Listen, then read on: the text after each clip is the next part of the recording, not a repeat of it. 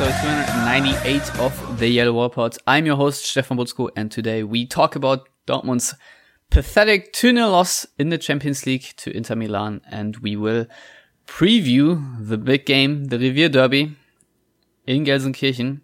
And for all that and more joins me Mr. Lars Pollmann. Hello Lars, how are you doing on this here in Philadelphia very delightful Thursday? I just played basketball for a couple hours to enjoy the day and try to forget about everything we are now going to talk about. So, how are you doing? I'm fine, Stefan. I think the better idea would have been to play basketball after recording this episode in that case. But, I mean, I guess you have other things to do.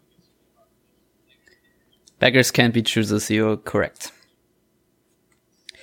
So, I have the luxury of having someone on who follows Dortmund and Inter, and I think you follow Inter quite closely. How close do you follow them? I pretty much watch every game, listen to, I wouldn't say most, but some press conferences just to freshen up on my Italian, because as many people who learn languages know, reading is one thing, but, comprehending spoken words is quite different. So, I use it in that sense too, but obviously it's mostly watching the games and enjoying the ability, I would say, to be more of a fan than I think both of us can now be with Dortmund, considering that's also how we make money. In that sense, it was both annoying for them to be drawn together because the assumption would be that one of them will not make it to the round of 16 because of the presence of Barcelona in the group, but also it was kind of neat to kind of see the two teams pitched against each other and watching the game with a bit of differing emotions in myself, if so to say. Yeah, please expand on that. How did this game make you feel? It really was a bit weird. I mean, obviously I care historically, if that makes sense, more about Dortmund. That's been my club for 26 years or so. Whenever I started formulating thoughts about sports, so maybe like 25 years or 24 years, however. And with Inter, it's more of a recent thing, I would say, for the last, 10 to 12 years, but really never being able to watch most of the games in Germany without, consuming weird Chinese TV streams on crappy laptops back in the day. So ever since DAZN has taken on Serie A TV rights in Germany, that's been really a catalyst for that to become much more of a thing. So with that, it was kind of weird. On the one hand, I always want Dortmund to do well or at least be interesting, and neither was the case really yesterday or during the game whenever this podcast is coming out. And on the other hand, it was nice to see Inter win a big game because obviously they've had a really good start to the season, but they lost to both Barcelona and Juventus, which were the two big games on their schedule so far. So there was that tiny bit of apprehension. How good are they really? So, I mean, I wasn't going to have a great evening either way because one of the two teams would lose or it would be a draw that Inter and Dortmund don't really gain much from. So I guess in a sense, I could at least be happy that one of the teams won. Yeah, good for you, I guess. There was not much to be happy about in my case. But let's start from the beginning. I thought when I saw the lineup, it was going to be the same 4-4-2 that we saw against Gladbach, especially I assumed that Akanji once again would be starting as right back and so on and so forth. But we saw a 3-4-3 system, or in the defensive shape, I guess it was more of a 5-3-2 system. And we will talk about the void in a little bit. But first things, I thought it was a positive impulse for Favre to go with the back three. It's something that I wouldn't have expected. But I guess in the same breath, we have to talk about all the players that basically played out of position, some due to injury, some due to Favre's thinking. So what did you make of the lineup that we saw in the first minute, and that I don't think really changed throughout the game? Well, it did change when Brun Larsen came on, but that was like last chance saloon, so not really important in the greater scheme of things. I was a bit surprised as well as you were. I mean, I did expect when I saw the lineup for the Gladbach game for that to be a back three, and when that wasn't, I was so assuming, okay, that's just not how he operates, and it's not going to be a back three for this game. But it was, and I mean, if you're a positive guy, I guess you applaud Favre for going out of his own way, because he's for Favre, as we've talked about so often. I mean, he doesn't really do this kind of thing, but as I am more inclined to be negative, per usual, as regular listeners know, I would say that it also kind of reeks of a little bit of desperation, perhaps. I mean, clearly the plan, whichever it is, because there's not really a plan discernible at the moment when Dortmund are playing. It hasn't really worked, even after beating Gladbach narrowly and quite luckily, I would say. And I guess that's something you guys talked about in the previous episode. The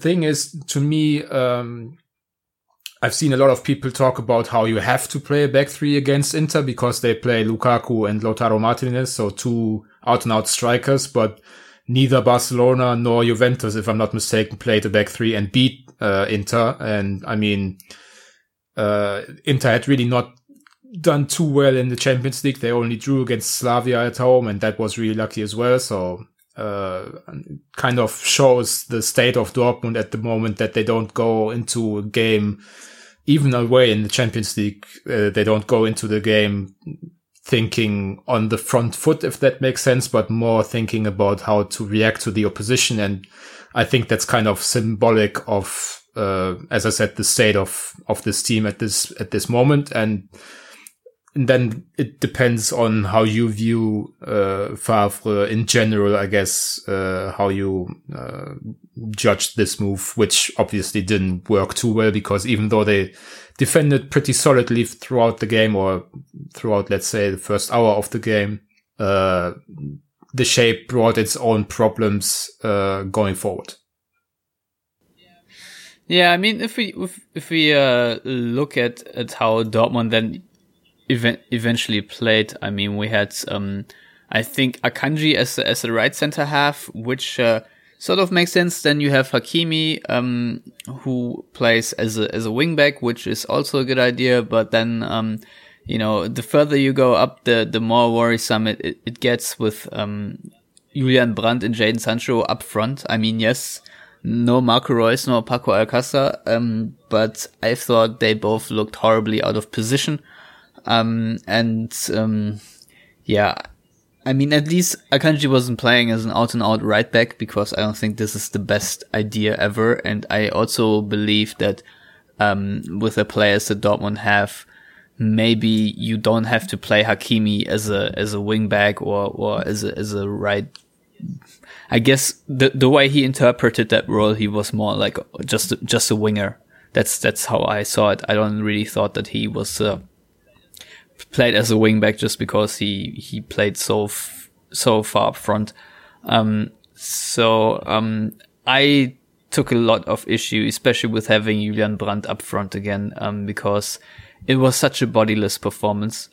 And then, of course, Lars, I think this is something that's a massive peeve for the both of us, is that when Dortmund play, there's a lack of compactness between the lines. You saw, I think, the back three and the five or whatever, the defensive line, the midfield line sort of together, but especially when some players up front press, even with the assistance of Hakimi, then once they finish their pressing sequence, they turn around and look if the teammates have had and there's just nobody there, and then there's just a defender that can just turn around, play the ball without any pressure whatsoever. So that's something that really annoys me. Obviously, the most in the counter pressing move, because it's only successful when the entire team does it. But also just in general, either be it in build up or defensively, that there's just this gaping hole in midfield. And it's not a phenomena we just discovered under Lucien Favre. I think this has been around for quite some time. Do you have any explanation for why that is? Do you think there is a merit in doing it like this? Do you think that a coach like Favre sees merit in it, or do you think this is just poor discipline in positioning? I mean, that's really tough to say, especially without being, there when the team tactics talk is held and when they train behind closed doors. I think defensively, this is kind of what Favre likes to do. I mean, he's basically all about not giving away big chances. He doesn't mind you playing cross after cross if it leads to, your defender heading the ball away, and you can take long range shots against Dortmund. They will allow that. Just try not to give away the big play, if we can use an NFL term. So I mean that I can kind of understand why they aren't, pressing with the entire team, and they are not playing a high line, especially with Weigl, Hummels and Witzel, and to an extent Delaney in the defensive center. I mean, we've talked about that lacking a bit of pace in previous episodes. So I think especially when you play against a 3-5-2 system with two out and out strikers, you don't want to hang yourself out to dry in that aspect. But I mean, as much as they are about not giving away big chances, they are about, or they should be about, and if they want to play as Favre plays, they are about creating big chances themselves. They recycle possession, so they don't take the hopeful shots. They don't want to cross the ball in against a packed box. They want to find the gaps and openings, and that will take time. So I don't see how being so outmanned and having basically no one in the box. I mean, yesterday in the game against Inter, twice in the first 20 minutes or so, Nico Schulz was the furthest ahead of Dortmund's players. And I mean, it might be a good idea to get Schulz as far away from the touchline as possible, because he was horrible in possession against Inter, but he's still not your best avenue for a threat on goal. So I have no real answer to your question and no real idea as to how this all fits in a greater plan of Favre's, or if there even is one at this point. Kind of feels like in possession they are mostly going through the motions, trying to get the ball to dangerous players more so than dangerous areas. So recently it's been mostly the pace of Hakimi, and when Reus is available, give him the ball in the channels and, hope that they can make something happen, because quite clearly and quite frankly, the team's positional play and the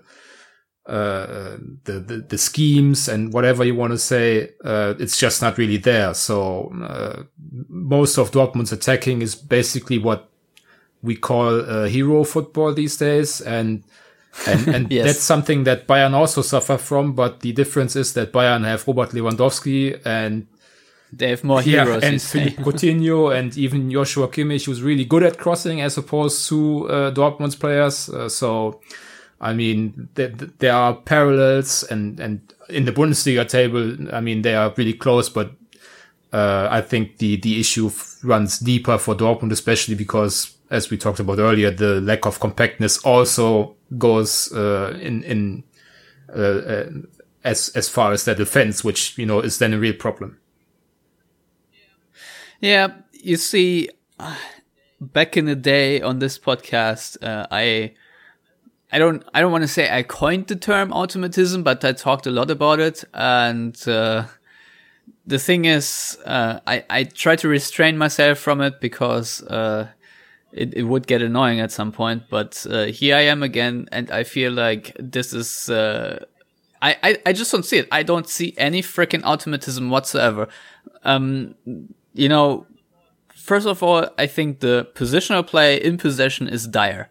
Dortmund seem to have like a necklace or a collar that dogs wear when there's a invisible electric fence, and whenever they hit the final third or the final 20 meters or so, they just get shocked or zapped or whatever, and then have to just reshuffle the ball.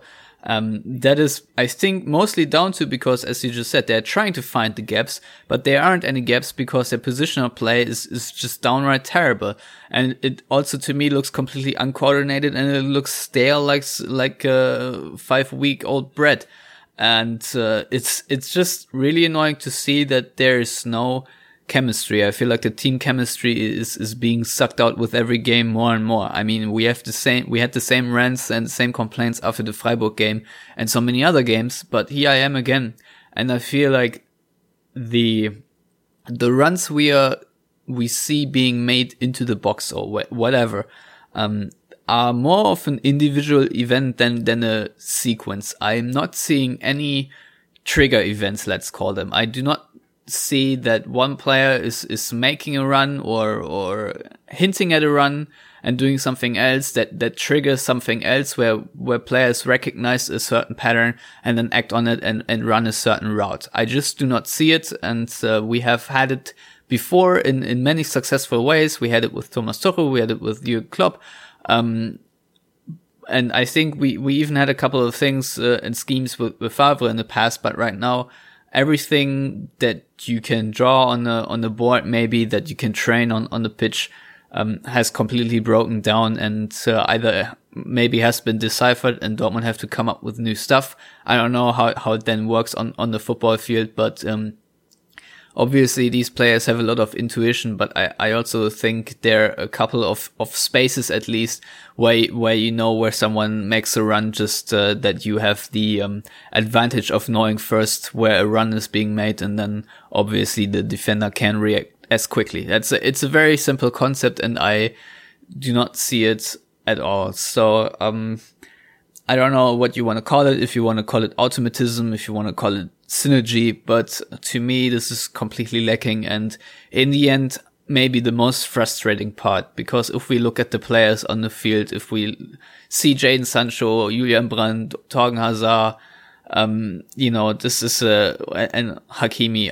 I think this is a front four, if you will, that can really excite, and there's a lot of creative potential there, but it's just not being unleashed. And I wonder a lot how much that has to do with Favre trying to be patient, as you said, to create that big chances then in the end never actually happen, or if it's down to the players. So I don't really have an explanation for it. Lars, do you have one?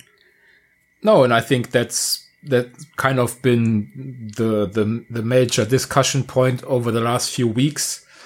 And I mean, certainly now it seems like there's a consensus brewing that even if it's not all the coach's fault, because it never is, that it seems like that's where we will land on eventually. I mean, given the last few performances and the ambitions that the club has given out before the season, and basically the entire development of Dortmund, not only in this season, but in the calendar year of 2019, I think we are probably closer to the end with either Lucien Favre's playing style or Lucien Favre as Dortmund head coach, period. So I don't know that there's an answer that you can kind of put it in percentages or whatever, whose fault it is to that degree and whose fault it is to this degree. I think ultimately it always falls on the head coach to get the best out of the players at his disposal. And I think you are absolutely delusional if you think that Lucien Favre is even getting close. And that's, again, not a thing that's been coming up recently, but that's been a consistent theme since the start of the year, basically. I mean, I don't have the exact numbers in front of me, but basically Dortmund have in the Bundesliga won points at the same rate as Bayer Leverkusen under Peter Bosch. And now, with this Inter game in the Champions League, Dortmund have also looked like Bayer Leverkusen under Peter Bosch, in Europe. So that's not necessarily a great role model to strive after. Yeah, this is very true. But I mean, the other thing is, if we do not want to talk about only the coach, and trust me, we'll talk about him in a second because of the things he says, but also please do me a favor real quick and try to count from the starting 11 all the players that are currently in good to very good form, or decent to very good form. Me, Birki, yes, Witzel, and that's it. Yeah, I would agree. Hummels. But he gave away a penalty against Inter. He should have given one away against Gladbach. So I'm not going to say he's been very good over the last 2 games at least. But no, this is why I said decent. Generally speaking, I would agree with putting him in there as well. Yeah, and I mean maybe Weigl too, but they've still conceded a lot of chances with him at centre back. But he's been better than Akanji, if that's any consolation. Yeah, I think Weigl has been decent too, like okay-ish, not in the bad form. That's what I'm trying to get at. And the list obviously isn't as long as the list of players that I feel like are in horrible form. Now, the good news is that is something that can obviously change, and I think with the amount of talent in there is bound to change, and we would all hope it changes. Where toward the more critical stage of the season, which is now, when maybe, well, if you want, I mean, obviously the season's always the amount of criticalness or whatever is always the same mathematically, but I mean, you still need to have your form down the stretch, obviously, or you can forget about it, as we've learned last season. So I'm hoping for the upside, but to me, it's actually a little bit shocking that there's, so that there are so few players that where I say, yep, they are in a good personal form, and that's just what I wanted to highlight a little bit, and I guess then we can move on, because I was taken aback a little bit by what Lucien Favre said after the game, and he said to Sky, I think we played quite well. Our defensive performance was okay. We played patiently and didn't concede many counterattacks. In the second half, we had 2 to 3 chances to equalize. You can't expect to get 10 chances against such a good side. I tweet-quoted that with Spittag. You said something about delusional. I feel like this is the very definition of gaslighting. Like I see one thing and then someone comes and tells me it is not what I've seen. What do you make of such a statement, and is it helpful? I mean, no, it isn't helpful, but I also don't take Lucien Favre all that seriously in front of cameras and press conferences and the like. I mean, he is who he is, and I think that's not something that we are only learning now. So he's not ever going to be great with the media. He's not ever going to be engaging with the fans. He wasn't supposed to be. I think that's partly why they got Sebastian Kehl in as well. I mean, he is supposed to take some responsibilities away from Zorc, not only because he's been at it for basically 25 years full stop, but also because you need more voices to be visible when your head coach basically doesn't have one. And so to me, I mean, obviously this is really annoying to hear the head coach of a team after such an abysmal basically performance go out and say that he was happy with it, because that tells you at least partly why Dortmund are playing as they are playing at the moment, because, you know, if that was how he talked to the team, but even if I'm very critical of Lucien Favre, I can't believe that internally he would look at this game after studying the tape and go to his team and say, hey, that was really good. Do the same thing against Schalke and we will be successful.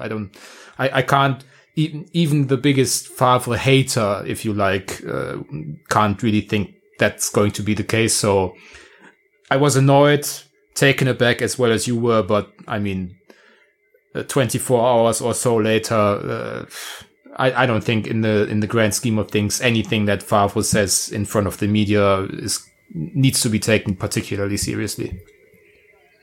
All right, I think that's fair enough. I wrote a bit of a cynical piece at San Siro. Dortmund conserve energy for Revier Derby. That's just what I felt like writing, so I did. And I think that means we can also move on, because we are a little bit constrained for time. Lars, I, for the first time in a very long time, are very negative about what is arguably going to happen at the Veltins Arena. I don't think this is going to bode well for Dortmund. The good news about the Revier Derby is it doesn't care about what I think, and is sometimes very achronical, or however you want to call it, describe it. So this is obviously a massive chance for Dortmund to redeem themselves from this performance, and also maybe the last weeks or so. But on the other hand, I feel like if Dortmund show another, let's say, passive, uninterested, or as Lucien Favre would call it, patient performance where you just don't see any urgency, I think this could really light the tree on fire.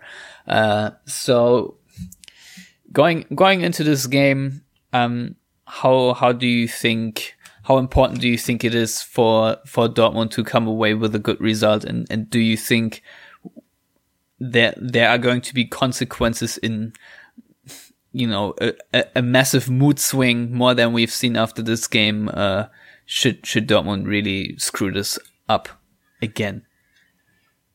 I mean, I can't really see, you know, heads rolling or whatever. No, but you know what I mean. Unless, you know, they get like pummeled by Schalke, which I don't think is particularly likely scenario, just because of the nature of the Revier Derby, which has typically been a close encounter, in which oftentimes the worst side going into the game came out on top, as you alluded to earlier. So that's something to be hopeful about, I guess, even though Dortmund are ahead of Schalke in the Bundesliga standings. But I think if we look at, you know, the starting points, and the relative starting points and ambitions ahead of the season, I think Schalke will be much happier with their results so far than Dortmund, rightfully so. So, I mean, I think the Revier Derby has kind of lost some of its appeal over the last few years. I think, with Dortmund being the number 2 side in Germany, a lot of focus, especially internationally, of course, but also within Germany, to me, has kind of switched over to the Bayern-Dortmund rivalry, which, as we've talked about so often on this show, isn't really the historically fierce rivalry between those two teams. And obviously for locals, the Schalke-Dortmund rivalry is so much more important. But I think, you know, in the greater scheme of things, it has lost some of its appeal with the internationalization of, you know, the Bundesliga football and all that. I mean, we don't have to really get into this right now, but so it's not like the derby is the most important fixture of the season as it may have been, you know, 10 years ago or 15 years ago. So, I mean, obviously it's going to be important to come away with a good result, or at least a good performance and a decent result, which I guess would be a draw. But I really can't see, you know, changing or this changing too much about how Dortmund are perceived, because as I alluded to earlier, this current slump or whatever, it's not a current slump, but a slump that has been going on since December of 2018, or if we want to exclude the win at Leipzig on the first match day of the second half of last season, then since I think early February. So given all that, it's still Schalke, it's still the derby, so there's always going to be more importance on this than most games, but still it's not as it was once. So what we're seeing at Schalke right now is actually a transformation to the positive. I mean, it couldn't get much worse, to be honest, but they didn't make a lot of big changes. Nevertheless, I mean, they've added Kenny on John Joe Kenny on the right back side, and they have Rahman and who's the other guy who's very fast up front? Is that Rahman? I mean, there's Benito Rahman, there's Rabbi Matondo. Yes, yeah, Matondo. This is he might actually play, and he's a very fast striker up front. So there's a bit of new blood. But overall, I think the team isn't all that different from last season. My point is that David Wagner has managed to transform Schalke in a way that a lot of Dortmund fans would hope could happen to their own team now, and is that they just go out there and fight. And it's actually working out. I mean, they make life tough for other opponents. They won away to Leipzig. Yes, they just lost to Hoffenheim, but for the first time in a long time, I actually saw a Schalke game where they were the better side and lost. Usually the story is Schalke are the worst team and somehow win. But for the first time in a long time, they won the midfield battle, had more possession and whatnot, but then just lost on a counter. So there is new life in Schalke 04. David Wagner has performed the miracle. So I think this let's say newfound feistiness of Schalke, which they usually show in the derby anyway, should make them favorites for this game. How do you see this matchup shaping up? I think it's going to be a very brutal and very incoherent game. What do you think will happen? Well, just to circle back real quick, I think it's important to make a point of what you said. Schalke are playing like the fans expect Schalke to play under David Wagner, and that's indeed something that a lot of Dortmund fans will hope is going to be the case at Dortmund again at some point. I think we've talked a lot about how Dortmund have kind of lost a discernible identity that reconciles on the pitch with off the pitch, because this is the working class club. Both Dortmund and Schalke are, but Dortmund are also trying to win championships and trying to develop the best talent in the world and trying to sign great players and all that. So that there seems to be a disconnection between on and off the field at Dortmund, and there used to be at Schalke as well, but David Wagner, as you said, kind of miraculously has kind of reconciled both of these aspects. And I mean, it's still early doors, and I'm sure they're going to run into some form of crisis because it's still Schalke, and that's just how this club operates, and it's just physics. Yeah, and to be honest, that's why a lot of people are drawn to Schalke too. I mean, they are never boring, if nothing else. I mean, that's something that a lot of people are kind of drawn to. So, having said all that, in terms of the game on Saturday, I would agree with you that Schalke should be considered favorites, even though I think the betting markets are going to peg Dortmund as favorites, but they're kind of dumb, especially in Germany. Given Dortmund's performances over the last few weeks, I would expect Schalke to come out really physical. I mean, it's the derby, so they would do that anyway, but I think they're going to test Dortmund early, whether they're up for this kind of game, for this kind of scrap or not. I think we've already seen a test, and that was against Inter, where Inter was, I think, quite physical, a lot of hidden fouls here and there, and Dortmund just didn't know how to respond. So I really fear the worst, because so far these Dortmund players have not shown that they are really up for a derby whatsoever. So my I'm feeling very grim about it, and I really hope that Dortmund can show a different face for once. Do you think that will be the case? Do you actually think there is going to be some fight in those players that we haven't seen for now?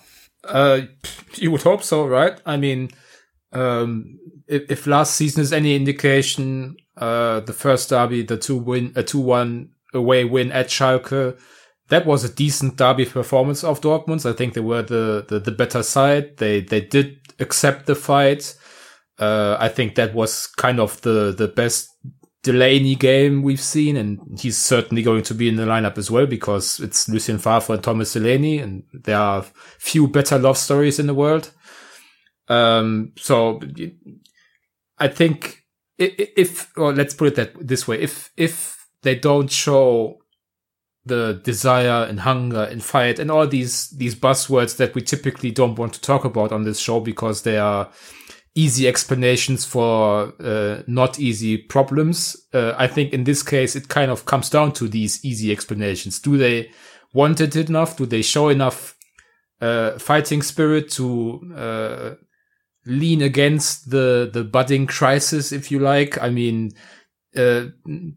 I think they need to understand that this game is not only the opportunity to, lose something in terms of, fan support and also obviously league standing and whatever, because I think Bayern are not going to keep dropping points against Minnow. So, you've kind of used up your luck in that regard. It's also the opportunity, to kind of, maybe get to that turnaround point where you can look back on in a few weeks or months and say, hey, remember when we really laid it all out against Schalke and got away with that scrappy win that kind of propelled us into our position now, which is obviously great and whatever. If they don't do that, then I think that says quite a lot about the construction of this team, the characters in this team, and where they are going to end up, which I mean is not going to be as a memorable, successful Dortmund side. I think that's saying too much and putting too much in a derby, which I said 5 minutes ago wasn't as important as it used to be, but maybe. Well, I knew you would come around. Maybe I talked myself into a corner here, but I don't care. I think this is going to be a real test for, character and mettle and fight and spirit and, overall capacity in this Dortmund team. Yeah, I think we can close it out now here. If we look back to last season, and there were a couple of games where Dortmund showed some real resiliency when they went down. There were a lot of come from behind wins and whatnot. Right now, when this happens, I don't see the same. I don't see Dortmund being that resilient. And this game really is a chance for them to rediscover that, because there will be moments where Dortmund have to be very resilient. You just said correctly that Dortmund offer a lot of shots from distance. Guess what? Schalke have a lot of players that can really score from distance. Just thinking of Daniel Caligiuri, for example. So, in general, Schalke is a bit of Dortmund's boogie side in many ways, and also just the characteristics that Schalke have that Dortmund don't have. So, to me, this really goes to show, what Dortmund are all about, or what they are not all about, and this might further shape the narrative. Who knows? Last question, Lars. Marco Reus has been he played with a cold against Gladbach and then was out due to a cold against Inter. I don't know how fit he will be, but irregardless of that, maybe it's a bit of blasphemy to ask this question, but I think I can't remember a good Marco Reus performance in the derby. I feel like there's something with this game that does something to Marco Reus that makes him perform completely. I don't know how to describe it, but he's just not himself. This game just gets maybe too much in his head. And with this body of negative evidence, would you maybe just keep him out of this game? Maybe I would. I mean, on top of not being great in derbies so far, and I mean he's 30, so there is a body of work to judge upon. He's also not been great this season, period. I mean, even in games where he scored, and I mean, his scoring record in the Bundesliga is still fine, and the expected goals are fine and all that. But I mean, he scored a brace against Leverkusen, had a nondescript performance, for example. I think he's not been great, so far this season. So, you would think about maybe leaving him out of games, but I don't think Schalke is the game. And also there's really not a better alternative inside. I mean, Julian Brandt hasn't done anything to suggest he should be starting games at this point, even though obviously he's not played in his preferred position. And I put some, if not most of the blame in Brandt's poor run of form on the plate of the coaching staff, but it's still a matter of fact that he hasn't been any better than Reus. So that would seem to be like an overcorrection of sorts. So if Reus is deemed fit enough to play even 60 minutes, he's definitely going to be in the starting 11. And, you know, who knows? He's bound to have a good performance against Schalke eventually, I guess. So why not here?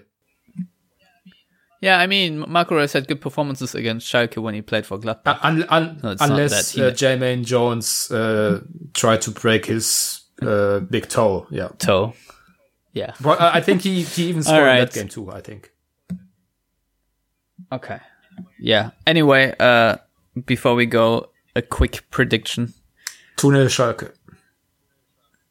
All right. I'm not going to predict anything for Schalke in this game, so I'm going with a 2-1 Dortmund Hausfrauen-Tipp. So yeah, that's it. If people want to send compliments or complaints to you on Twitter, how can they do that? Yeah, my handle is Stefan Butzko. Okay, you can find me at Lars Pollmann on Twitter. And if you want to get in touch with all of us, do that at YellowWallPod on Twitter or Facebook. If you want to subscribe to the show, go to our YouTube, Stitcher, iCloud, iTunes. Don't go to our iCloud, we don't have one. iTunes, and Spotify or SoundCloud. That's what I meant. And yeah, I hope we will be in better spirits next week than we are this week, because it's been shit. Let's just name it as it is. But as always, everyone out there, thank you for listening. And yeah, we'll be back next week. Goodbye. So, jetzt hätte ich fest auf Auflegen gedrückt, anstatt auf Stop Recording.